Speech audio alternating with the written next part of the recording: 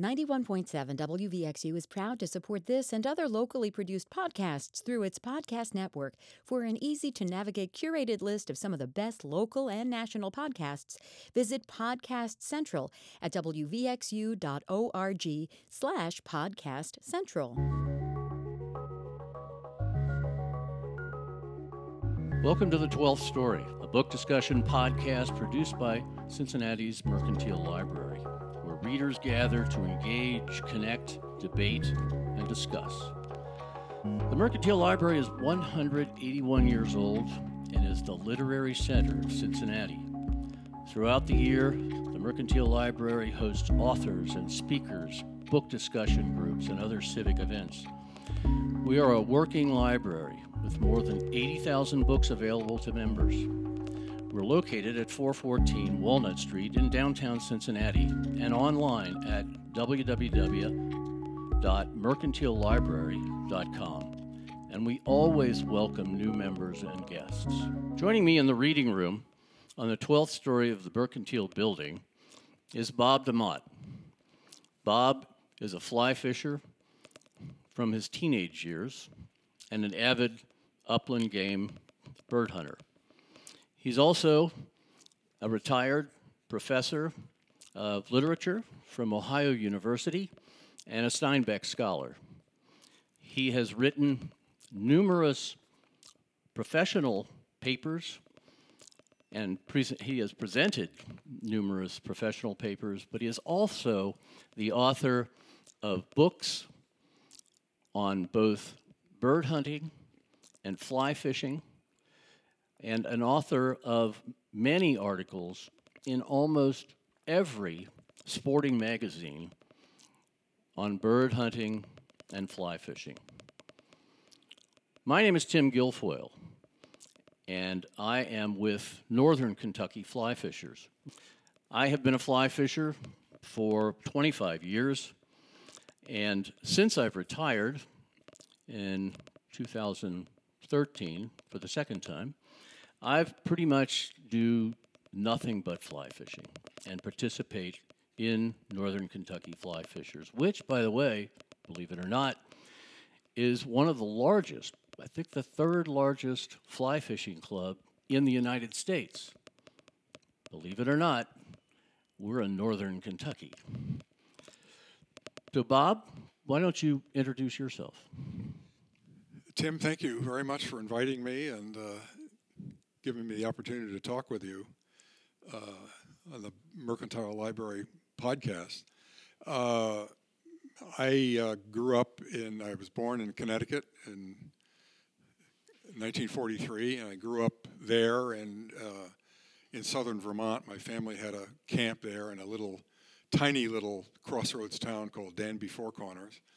I went to college in Massachusetts and then graduate school in Ohio, and I did teach at Ohio University for almost 45 years. I started in Athens in 1969, and I retired from full-time teaching in 2007, but then we had a program called phased retirement, which I was able to do for another 6 years, where you only taught one term a year rather than full-time. And I did that until 2013, and I retired then completely in 2013. And in the last couple of years before I did my final retiring, I thought I would like to do something that would look into my earlier secret life of hunting and fishing, which I'd done since I was a boy. I had started by keeping meticulous journals, hunting journals starting in 1970 and fly fishing journals starting in 1989. And these were not just logs, but where I would just do a short daily brief entry, but they were essentially kind of narrative accounting of the day's sporting venture. And the fly fishing journal in particular grew exponentially. So over the years, I ended up filling about 150 handwritten pages every year. I was just sort of sitting around wondering what I was going to do for my retirement life. and knew that I didn't want to be bored. So I went back and looked at a number of those journals, and out of that came a couple of books. One of them was a book called A Field, American Writers on Bird Dogs, which I co-edited with a very dear friend of mine, Dave Smith, who at that time was teaching in the writing program at Johns Hopkins. And we collected, I think it was about 28 or 29 original essays by American writers about their adventures with bird dogs. And we were able to sell it to a publisher, Skyhorse, in New York, which is quite a reputable outdoor publisher, and other things as well. And that book did pretty well, and I thought, well, maybe there's a companion involved there. So I looked at all my fly fishing journals and thought, well, there's a follow-up book, and that follow-up book was I edited called A Stream, American Writers on Fly Fishing. I did the same model. I had about 30 writers, novelists, poets, essayists, who I knew were avid fly fishers, and they all contributed original essays, and did the same thing, put them all together, and Skyhorse published it, and both those books turned out to be quite successful. And then that was 2010 and 2012, and then in 2014, both those books came out in paperbacks, which was kind of a testimony to the fact that they had sold pretty well, so I felt that there was an audience there. And then I started working, then I did go back to my fishing journals, and I started working on a book that I published last year called Angling Days, Fly Fishers' Journals. And that's a kind of a rendition of the literally thousands of pages of journal entries that I kept from 1989 to 2015. And I compressed them. I was sort of picked and choose. Some years I have 2 entries from a year, other years I have just one. But it is sort of a chronological span from 89 to 2015. And I worked over those, made them more like a kind of torqued down essays, and got rid of some of the shorthand, the journal shorthand kind of stuff that only I would have been able to understand or read. And that too became a book. Skyhorse did that as well last year, and that's attracted some attention. So, and this is all completely new to me because I was a teacher for 45 years and a scholar, and we do most of our work in silent areas. We're not used to notoriety or any kind of popularity. So the whole business with Angling Days and with A Stream and A Field has been really quite a nice experience for me as I move into geezerdom in my mid-70s. Now, you've published, however, in magazines such as Contemporary Sportsman, Gray's Sporting Journal. Did those articles precede your books? That's a good question. Everything I wrote for Gray's or the Contemporary Wing Shooter or Contemporary Sportsman or Upland Almanac, all of the things that I eventually published in those magazines started as journal entries in my journals. And if it was an idea that I thought would sit pretty well as a kind of a standalone essay, usually I drew on the journal and then I would get it up on my computer screen and just revise it, review it, go through it, torque it down a little bit, and give it a little bit more shape than one might normally find in a offhand journal entry. But yeah, almost everything I've done in that regard has come out of those initial journals. I would have to. I mentioned at the preface of Angling Days. I'm an inveterate journaler, and I've kept a journal sometimes 3 and 4 and 5 at a time. Almost all my life. I did my PhD dissertation on Thoreau, on his major works, but when I was doing my research in the late 60s, I found one of the most intriguing things about Thoreau, and actually the bulk of his writing efforts were in his daily journals, and I was just absolutely profoundly influenced by that idea of making a sentence out of the day's events, no matter what they were. So not all of my journals have been about hunting and fishing. There are others as well. And I'm quite religious about doing that. I write in my journals every day. But the hunting and fishing ones seem to be interesting. I've talked to a number of people, and they always say, well, gosh, I wish I'd kept journals of my fishing experiences, and because I would be able to look back on them now and say where I was at a certain date, what I used, what the fishing was like, and so on. And I started very early with Thoreau's model in mind, and I told myself that no matter how tired I was at the end of a day of fishing, or walking 7 miles through the hills of southeast Ohio after following my bird dogs, I would try to write a narrative entry either that night after the dogs were taken care of, or whatever, after dinner or whatever, or if I was too tired, I would do it the first thing the next morning when I got up. So I was able, once I sort of made that contract with myself, I guess you could say, I stayed with it, and I have always done that. And this is, as I say, the fishing journals go back to 1989, and even in the journals themselves, even though they're daily, and they create a kind of narrative of the day's fishing, there are places in there where I spin back to, 30 years earlier when I was just starting out as a fly fisherman in southern Connecticut in the middle 1950s. I mean, so there's not a distinct forward arc of chronology in these journals. It's something that, like a backcast, goes back and then comes forward, and then goes forward, and then goes back again. So it's sort of random in that regard. But the journaling has always been, it's been a savior to me in a lot of ways. And I tell you honestly, after all these years, I look forward as much to writing in my journal.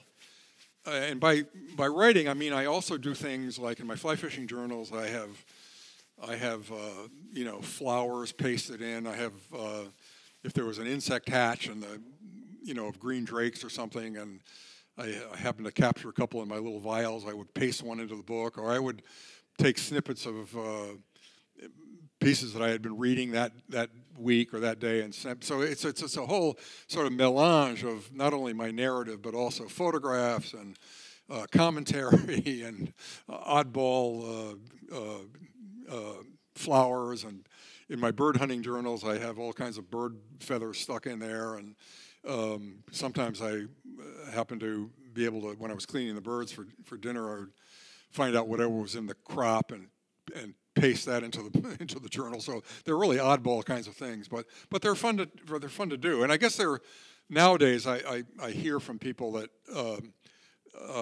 there's a kind of a trend toward what are called memory books, people keeping their memories alive by either writing in them or having photographs, that kind of thing. And I feel like I've never been a pioneer of anything in my life, but I feel like I was a pioneer in keeping well-documented journals in that regard anyway. So, but it's been a lot of fun. Sometimes I honestly admit, as I said before, I look forward as much to doing the narrative treatment of the day as I do of almost anything else. It's really a lot of fun, and a lot of times, as you well know, the fishing days are empty. The bird hunting days, all you're going to get is watching the bird dog work and nothing else. But that's okay. You always have the day's journal entries to look forward to kind of complete the circle, so to speak, or bring the arc all the way around from beginning to end, which is nice. And then plus, I freely admit that after publishing many books over my lifetime, I'm addicted to writing anyway. So, and as much as I am to fly fishing and following bird dogs around. Well, I've seen an example or an excerpt from one of your journals, and that included sketches. So obviously, things that have inspired your writing have more to do with literature and writing and the written journals than and complement it. This question is directed at an audience that may be interested in writing. Now, you correct me if I'm wrong. From listening to you, it's my understanding that you actually began your writing career for publication later in life, not in your 20s, but later than that. Is that true? Well, in terms of the commercial stuff that I've been doing, that is true. I did publish a couple of, I had earlier in my career, I was focused on writing scholarship, which I did quite a bit of. Published a number of books related to John Steinbeck and American literature. But I also published three collections of poems, too, so I was always heavily involved in that aspect of writing. I edited a poetry magazine for 6 or 7 years with my friend Dave Smith, who most recently was editor of the Southern Review, which is one of the great literary magazines in the United States. So I always had that aspect of my life, and I did have a period in the late 1970s when I had been doing a lot of research among older fly fishing books, and I discovered because I had taught a PhD seminar on long poems in American literature, and it was a 2-quarter seminar for PhD students, and one of the books that I keyed on was Ezra Pound's cantos. And during the time that I was sort of preparing, working up the class and so on, I discovered that Ezra Pound, in one of his cantos, Canto 53, if I remember correctly, had borrowed, as he often did from other sources, had borrowed a good deal of information from Charles Bulker's book on the art of angling, which was published in the mid-18th century. I found out later that Ezra Pound, who grew up in Idaho, by the way, actually was a fisherman. I did some fishing, so he was familiar with fly fishing. And I wrote an article that appeared in the Ezra Pound Journal, one of the most arcane, esoteric journals on earth. But someone who read it, a man named Charles Frohock, was quite a well-known literature professor at Harvard. And he happened to, because he was interested in the modernist movement, he happened to read this piece of mine on Ezra Pound and Charles Bulker, and he wrote to me and he said, you should try to send this to Fly Fisherman magazine. They might like it. And at that time I thought, no way. There's no way they would, a leading commercial magazine would take an Ezra Pound article. And so I just on a lark, I cleaned it up a little bit, took off some of the more scholarly stuff, and I sent it in.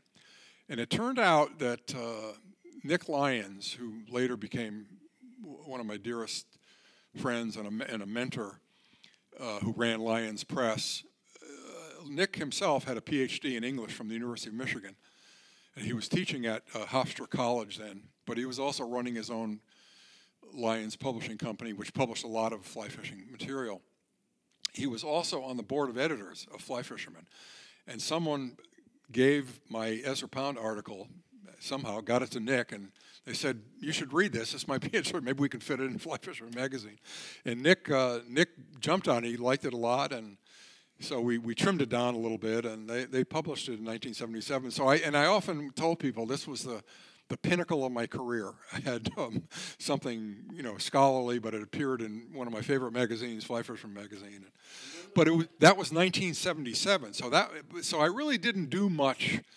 The stuff for Gray's and Upland Almanac and the Contemporary Wing Shooter and Contemporary Sportsman and the Yale Angling Journal, those things came much later. They were really at the point when I was thinking about retiring from OU, and all of a sudden I was doing a little less of the scholarship stuff. I was doing a little less of preparing. I used to work 70 hours a week on my teaching. I won 6 teaching awards at OU, and teaching was the center of my life. It was my life. But as my career sort of, last few years, I started to ease out, and I found myself with more time to really kind of look at these magazines and see what is it that they would like. And I felt like, talking to Nick Lyons and Jim Babb and some of the people involved in these things, I just had the sense, and was reinforced by their comments, that they were really looking for literate outdoor writing. I mean, more than just what we loosely term the hook and bullet kind of writing. I went here, I did that, me and Joe went fishing, that kind of thing.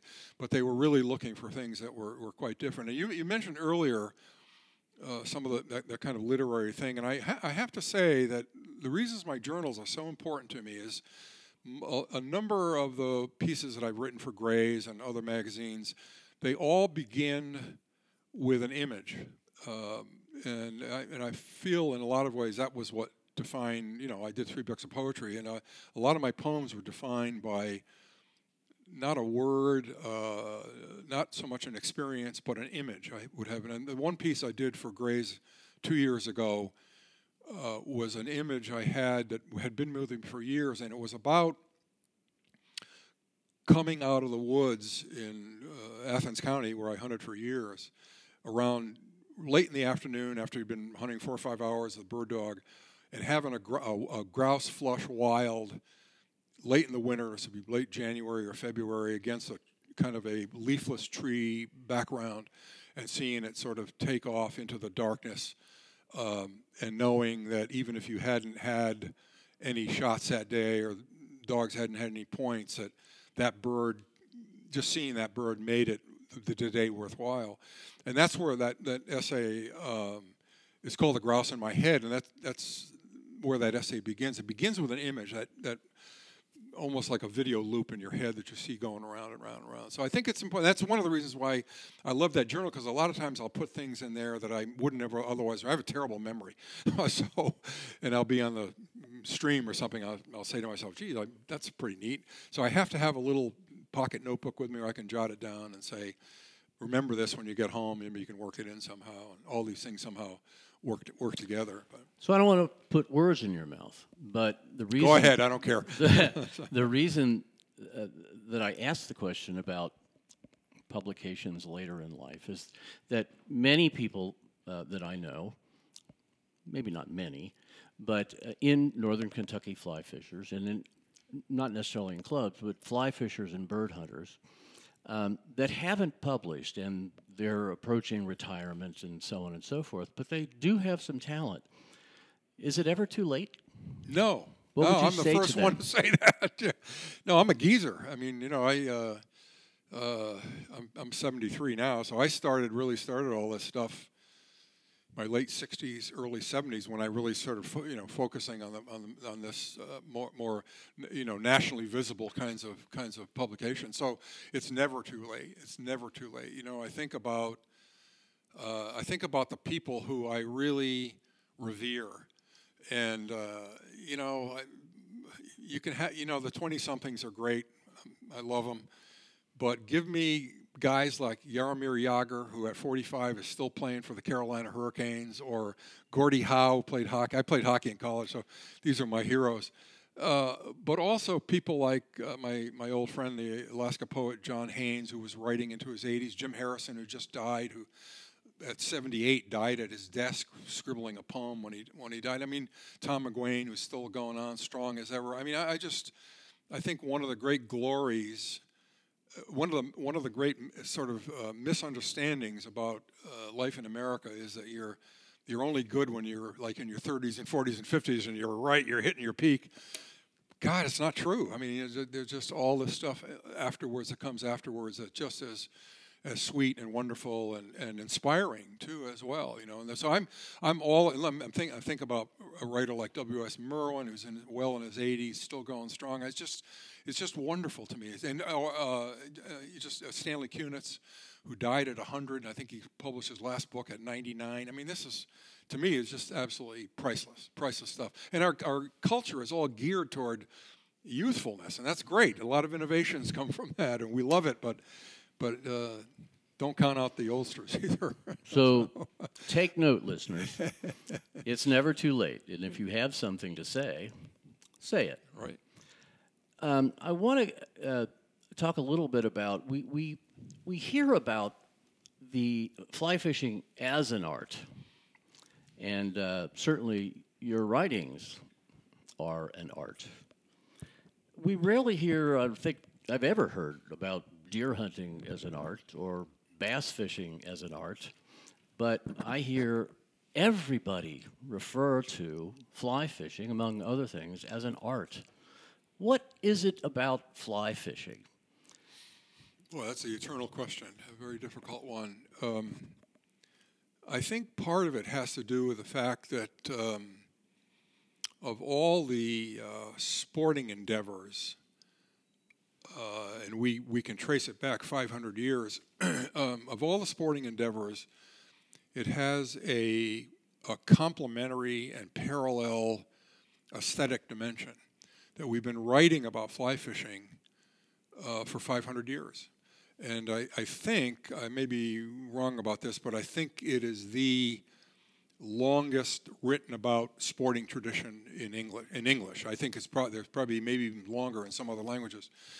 And I think from the very start, there were all kinds of, at least there is in my mind, there are all kinds of relationships between the process of writing, which is not a process, and I emphasize the word process, it's not so much a product.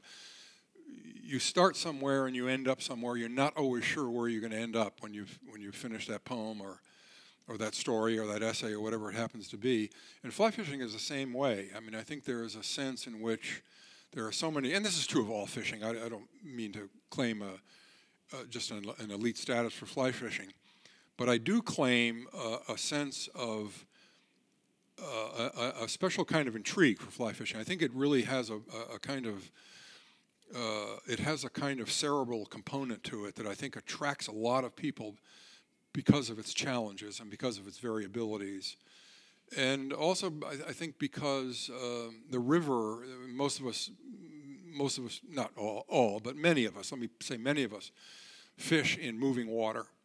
And the stream becomes a kind of metaphor for time, our lives, our memories, our life histories and experiences and so on. And I think that has a deep kind of both visceral and intellectual hook to it that keeps us going. There was a British philosopher named A.A. Luce, who was a philosopher who taught at I think he taught at if I remember correctly, taught at Trinity College in Dublin, and he has a wonderful book, and he has a line in there, and he says, "Fish and find out." I mean, in other words, there's no blueprint that is given to us from above that tells us how to catch a trout on the Beaverhead River, and the 5th of August. Even though we'd like to think there is, how-to books aside, but you go and you do what you do, and you work through this notion of the fisher as he fishes. You find out what you do. Lauren, I think it was Lauren. No, it wasn't. I'm sorry. I thought it was Lauren. It was somebody. Now it's going out of my head. I'm having a geezer moment. Somebody said.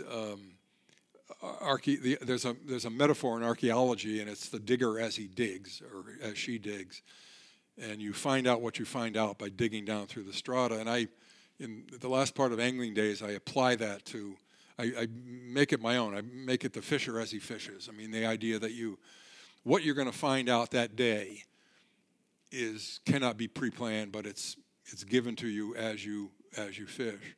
And there's a wonderful physical kind of and finesse kind of component to fly fishing. I think that's also one of the reasons people get hooked by it. Watching somebody cast a fly rod is really a beautiful, it's like a ballet. I mean, it has a kind of wonderful physical dimensionality to it. And it's all based on timing. I'm among other things, a fly casting instructor for FFF fly casting instructor, and I always, when I'm teaching a class, I taught a class with a friend of mine for several years at my TU group in West Virginia.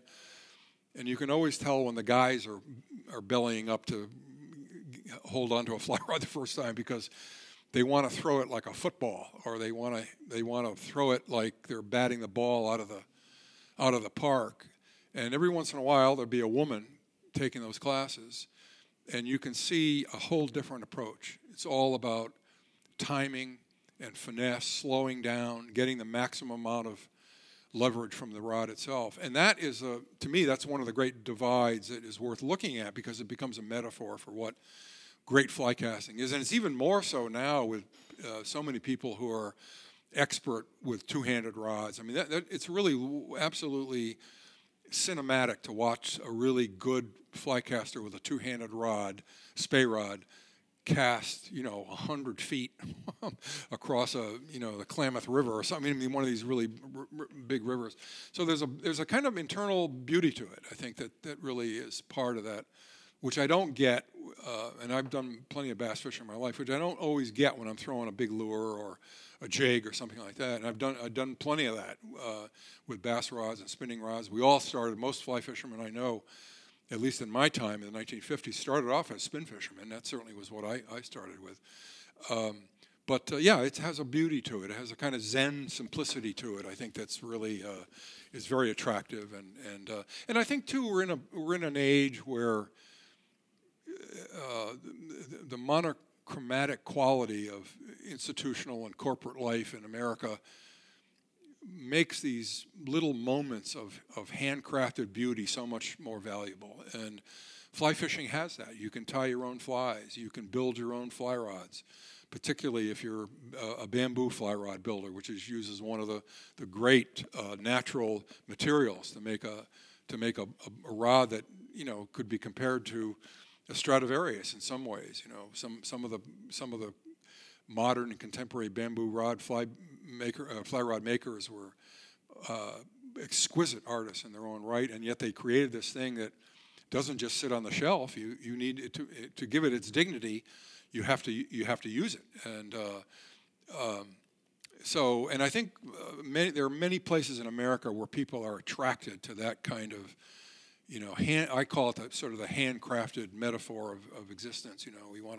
It's the authentic, it's the genuine thing that you're looking for, and I think in a lot of ways fly fishing has it. So. Bob mentioned that he was a certified fly caster for FFF. The organization is the International Federation of Fly Fishers, and I will say that IFFF is an organization, among other things, which is dedicated to perfection in fly fishing, which is never achieved. But that test for a certified instructor is a tough one. There are not very many certified instructors in the United States, so I applaud your effort, and I know that it took you more than one try. Well, it's absolutely true. I was actually I grew up I caught my first trout, a brook trout, in the Saugatuck River in Connecticut on a streamer pattern that I had tied myself, a fly that I tied myself in 1956. And I had no mentors. The Trout Unlimited wasn't formed until 1959. The Federation of Fly Fishers didn't come in until the early 60s. So I really had no one. There was only one or two people in my family who had done some fly fishing, and their schedules were such that I really couldn't depend on them, to give me instruction. So I learned a lot of it on my own, and I was self-instructed. The fly rods in those days tended to be fairly whippy, unlike the new composite graphite material that we have now, which quite a bit on the stiffer side, very light. So I kind of floundered around, but I fly fished all my life. And in about 1998 or so, after I had almost 30 years of teaching in at OU, Ohio University, I thought I might retire within the next year or so. And I thought, well, what would I like to do? I would like to be able to keep writing, but I love to teach. So I said, well, I think maybe I'll go to guide school. So on a lark, I went to a 2-week guide school in Wyoming. And it was really an interesting experience. I learned a lot. And I thought, well, maybe when I retire, there's a certain kind of networking there. Maybe I would be able to get on with a fly shop or a resort out west and be able to do what I love, which is teach. And whether it was teaching literature or teaching, fly fishing, it didn't matter much. It was all about teaching, But then I ended up not retiring. I ended up teaching full-time for about another 8 years. I had graduate students I was working with, and in the end, I didn't want to leave them. So meantime, I thought, well, I looked around at guide school, and I saw that a number of my instructors were FFF casting instructors. And I thought, well, maybe I should try to get certified, just because if I ever put myself on the market, that might be a little extra thing to have. So I went, so I started in, again, self-taught. I got a couple of the FFF guides and books and videos, and I studied them, and I went, there was a master, the FFF has various levels of casting instructorship, and the basic was what I was looking for, but there are master casting instructors. And there was a man named Will Gray over near Dayton, and he was a master casting instructor, and I called him one day and I said, I'd like to take some lessons with you. Can I do that? So I went over to him several times, and what I learned was that a lot of my self-created habits were very bad, and he helped me correct them a lot. So we thought, well, maybe I should try taking this exam. So, and I did. I went up to Michigan and took the exam, and 11 of us signed up for it, and I flunked. And 9 of us flunked, and a lot of people complained about it, and I didn't. And the reason I didn't complain was I did fine on the written exam. And then when you pass that, you get to go and explain all these things to a master casting instructor who's looking at you with an eagle eye. So there's no transparency, or you can't hide. And I couldn't exactly explain what it was I was doing and why I should do it. And I thought afterwards, in fact, I wrote an essay about this. I thought afterwards it wasn't a failure of knowledge. It was a failure of not having a narrative to explain what it was I knew. And so that's what I had to work on. I did work on it for, I think, probably 2 more years, and finally I ended up passing it. Well, the focus... But it was great. I was glad to, it shouldn't be easy. So. Yeah, and the focus of that certification is not only being a good fly caster, but maybe even more importantly, being a good teacher. Absolutely right. That's absolutely right. Yeah, right. And so here's a college professor who has been a teacher all his adult life, Right. And had to work pretty hard to learn how to teach the sport. Yeah, and I was very thankful that none of my students saw me flunk that practical test. But like I say, no, I felt I deserved it. I didn't deserve to pass. So it's a good attitude. Fly fishing has had and still does have in many circles a reputation of being an upper class activity. It costs a lot of money. You have to go out west to do it. And in northern Kentucky fly fishers, of course, we're in Kentucky, where there are no indigenous trout. We try to emphasize to people that actually it's not an expensive sport. It doesn't have to be an expensive sport. You can fish anywhere for any species on a fly rod. A smallmouth bass can be just as exciting, if sometimes more exciting, than a trout.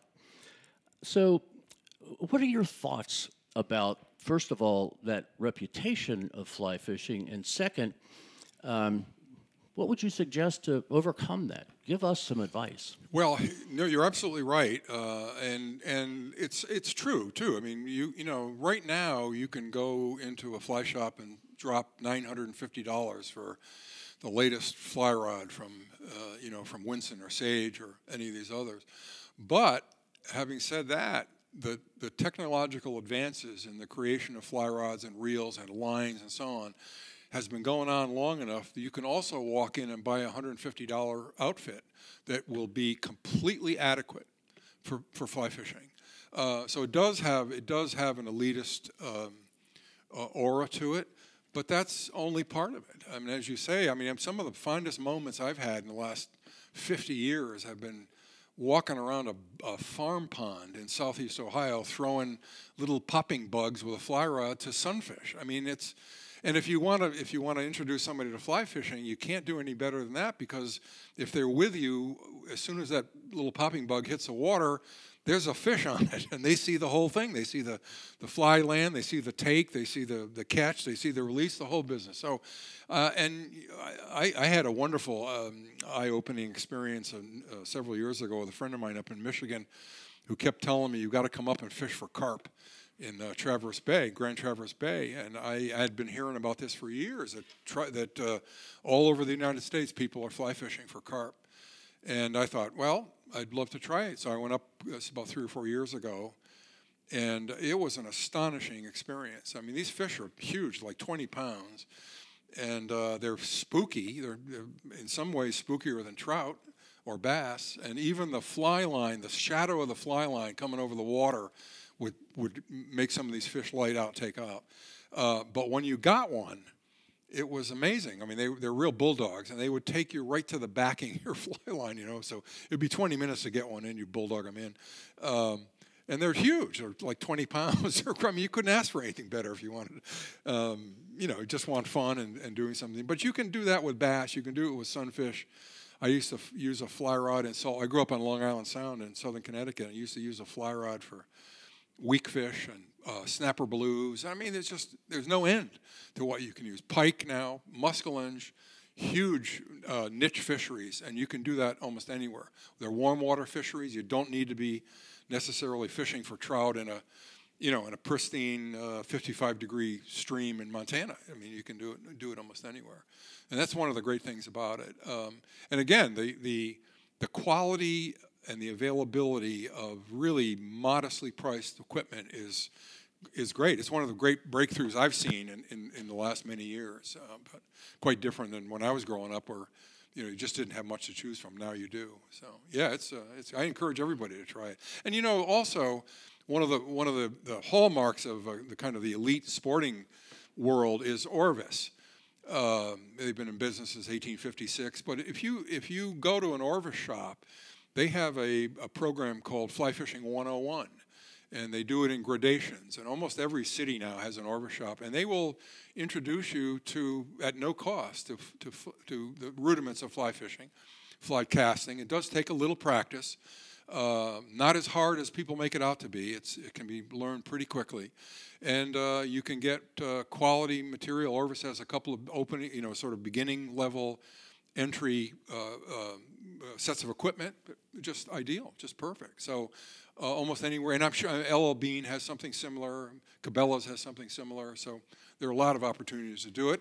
And if you can't do that, join a fly fishing club like Northern Kentucky Fly Fishers, because it's like family. Everybody wants to see the new members initiated into the wonderful mysteries of fly fishing. And I know the Trout Unlimited group that I belong to is all like that. Everybody wants to help everybody else, particularly when a new member comes in. They want to give them, even down to giving equipment away, tying flies for them. There's just all kinds of, it's a wonderful kind of brotherhood and sisterhood at IFFF and TU. Isaac Walton League, I guess, is another one. I don't belong to that, but I know I've heard people tell me that as well. So if you want to fly fish, there's a way to do it, probably right within your neighborhood, actually. Yeah, and we'd love to have people, because part of the emphasis of Northern Kentucky Fly Fishers is that this is a sport that's available to everyone. In many instances, it is people's families. Their wife has died, or their children have moved away, and so on and so forth, and it truly becomes more than just a club. And it's a great place to learn how to fly fish from a wide variety of people who know what they're doing.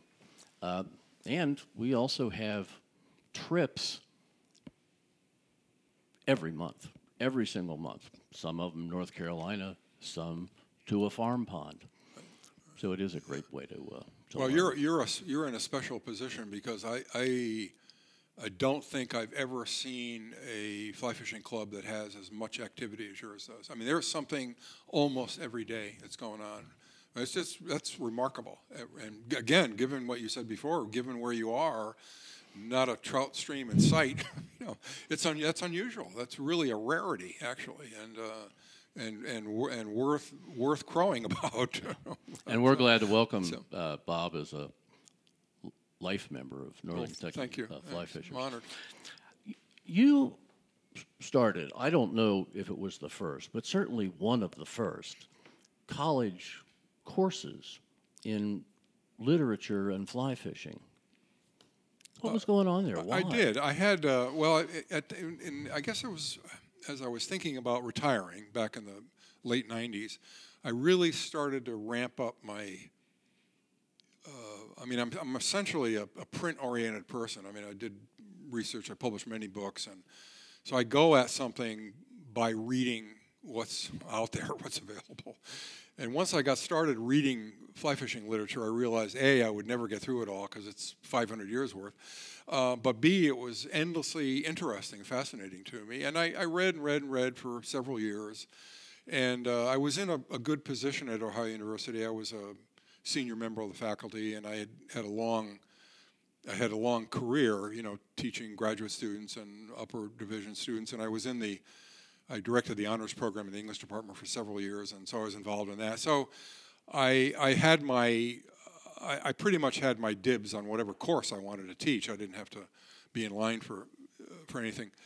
And I proposed to my chairperson at the time that I would like to do a senior level seminar on the literature of fly fishing, and I presented a prospectus and so on, and they were happy with it. It wasn't a big. Those courses were capped at 15 students, so it was a nice, intimate kind of group. I think I ended up with 12.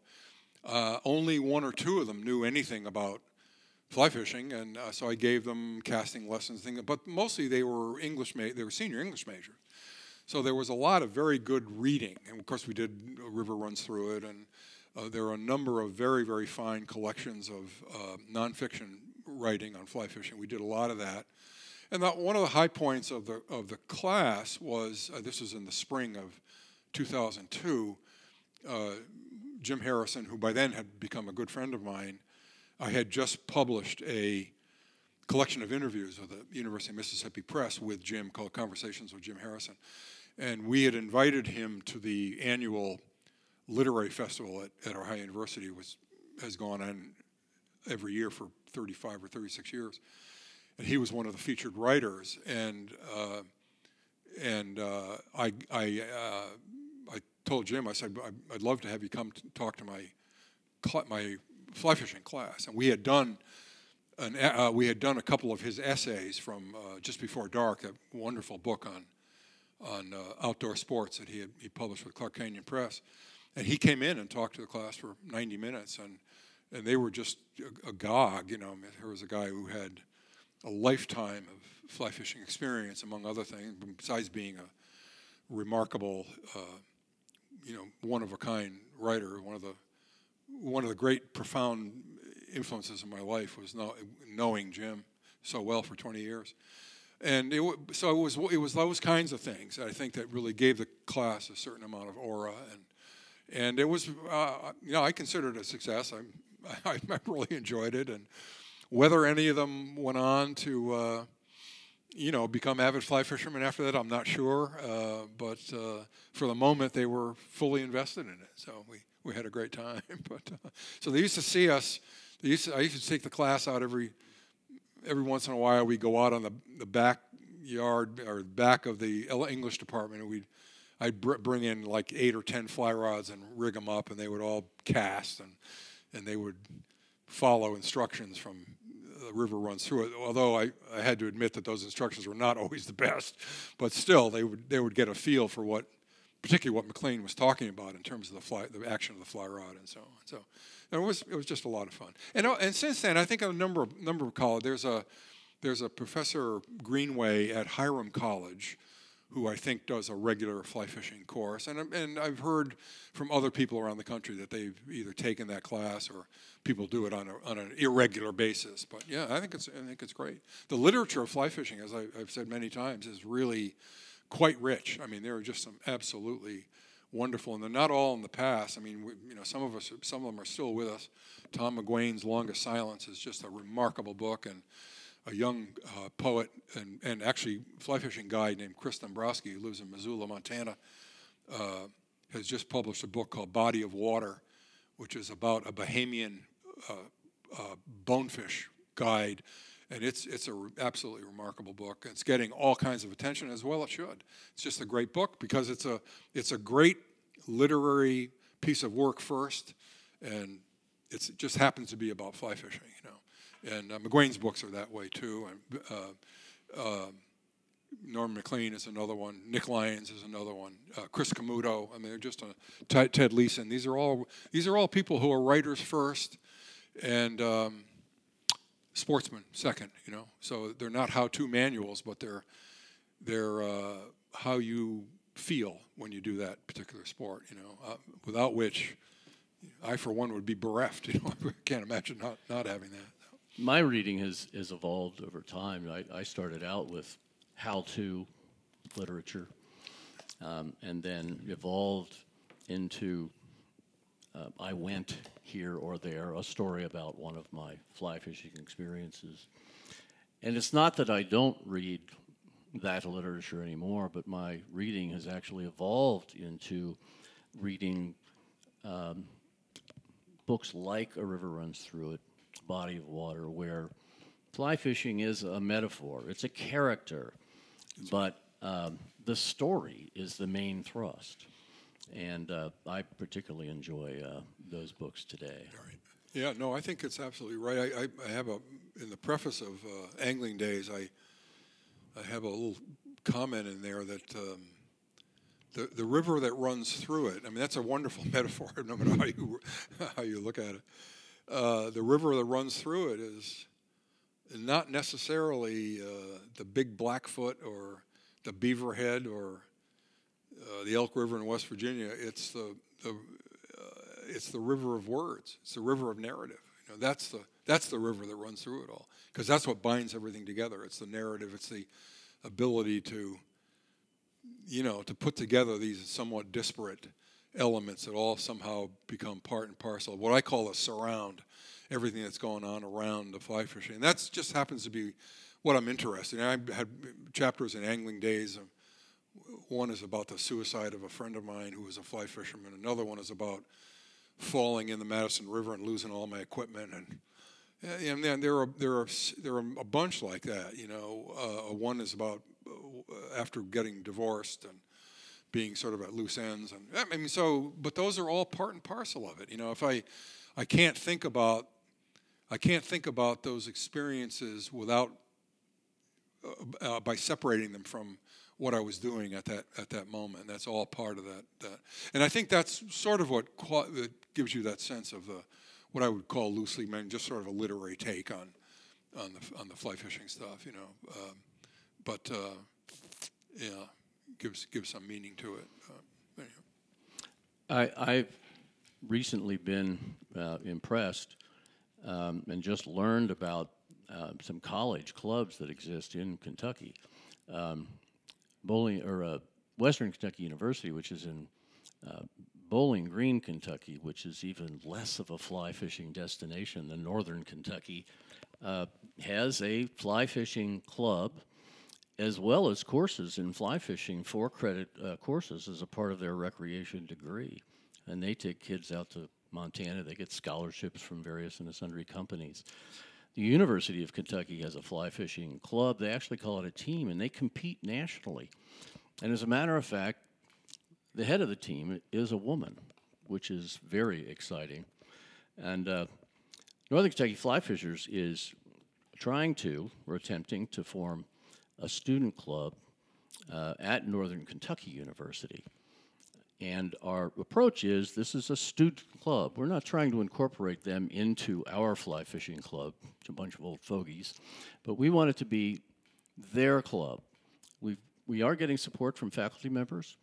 We'll provide teaching and starting equipment and take them places, but we've emphasized that this is their club.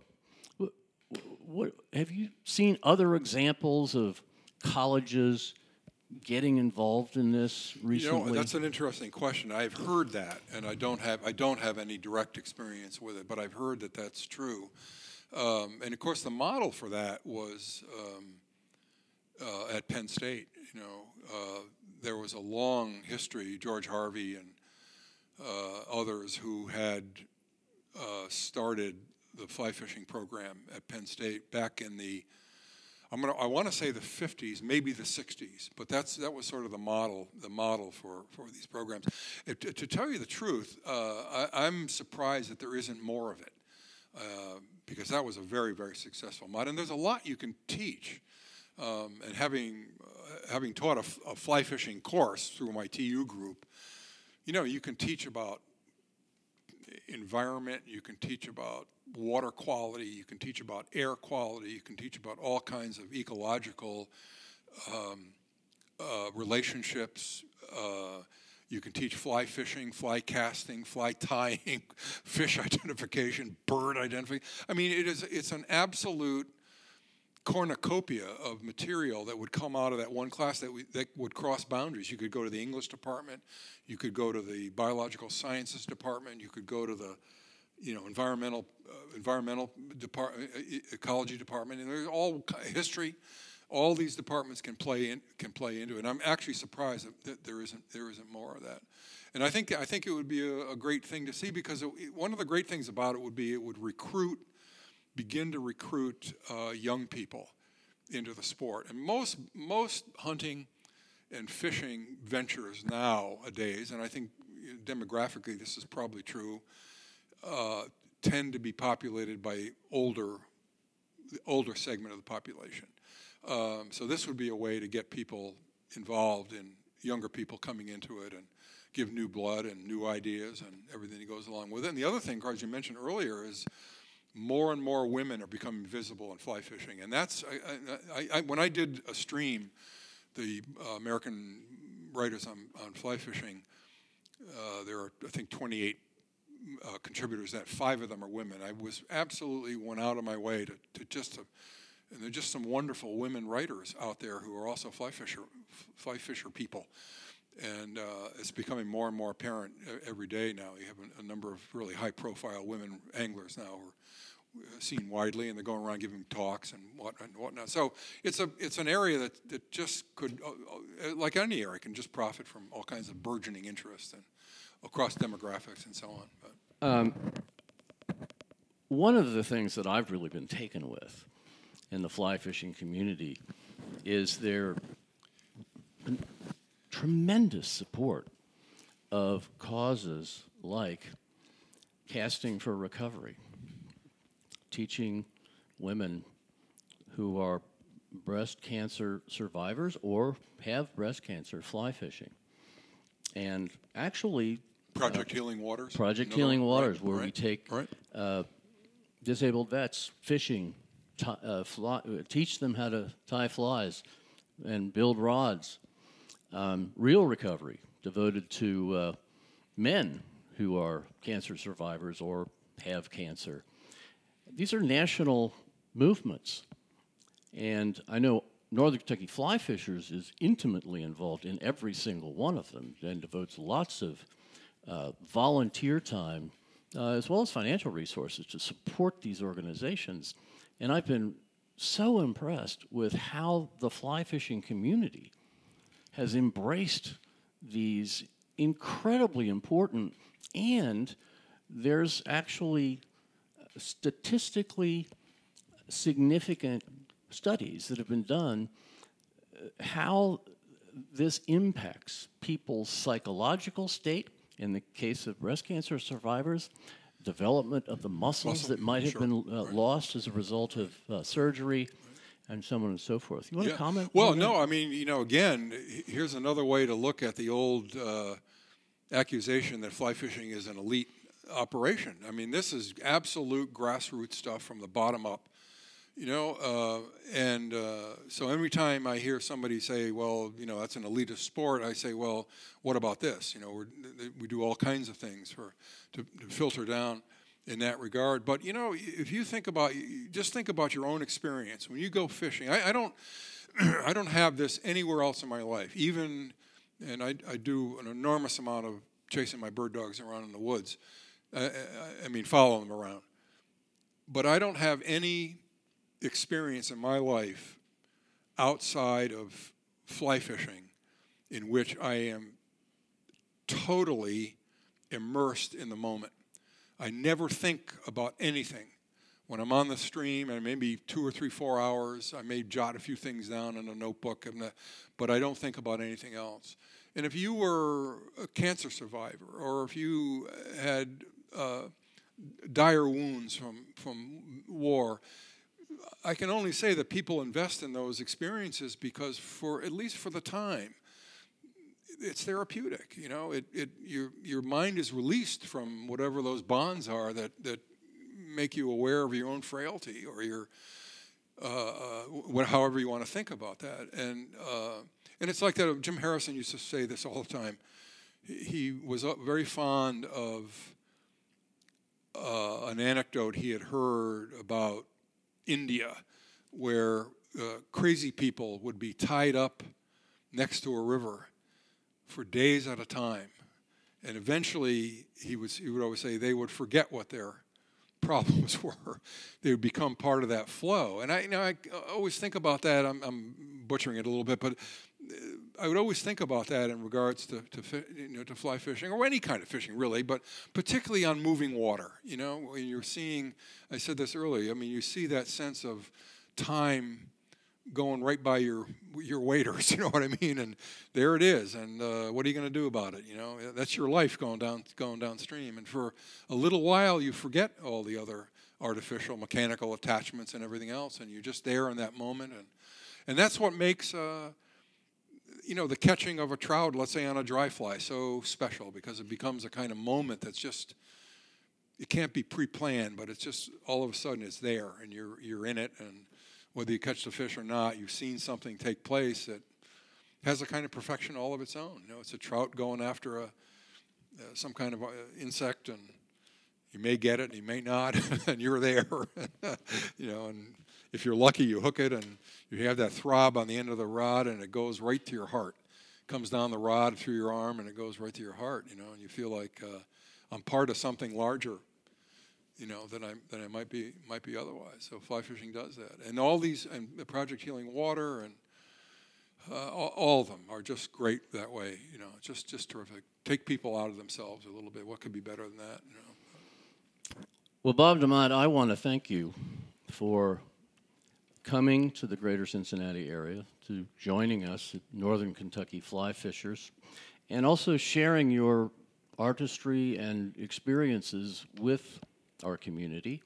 I would encourage anyone who hasn't read the books to get a hold of a copy of A Stream, A Field, Angling Days, which is the most recent book, which was just published last fall. Last June, yeah. And do some reading and delve into the art and sport of fly fishing. My name's Tim Guilfoile, and I'm with Northern Kentucky Fly Fishers, and I would like anyone in the greater Cincinnati area that has the slightest inkling of learning more about fly fishing to contact us. Our website is nkff.org, and my name is Tim Guilfoile, and I would encourage you to contact us. I would love to go fishing with you. Thank you for joining us today on the 12th Story at the Mercantile Library. We encourage you to subscribe via your preferred podcast app. We're available on iTunes Store and on SoundCloud. And if you like listening, tell your friends or tweet us at Mercantile Live.